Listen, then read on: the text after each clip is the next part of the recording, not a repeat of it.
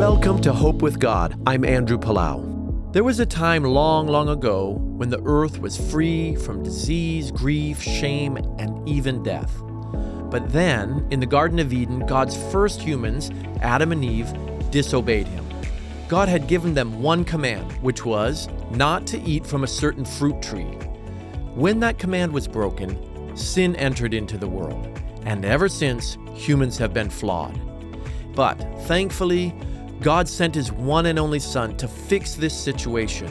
When Jesus came and died on the cross, he did so that we could be forgiven and live in a relationship with God once again. If you have yet to begin a relationship with Jesus by receiving him into your heart, I urge you to do so today. The Bible says in Acts 16:31, "Believe in the Lord Jesus, and you will be saved."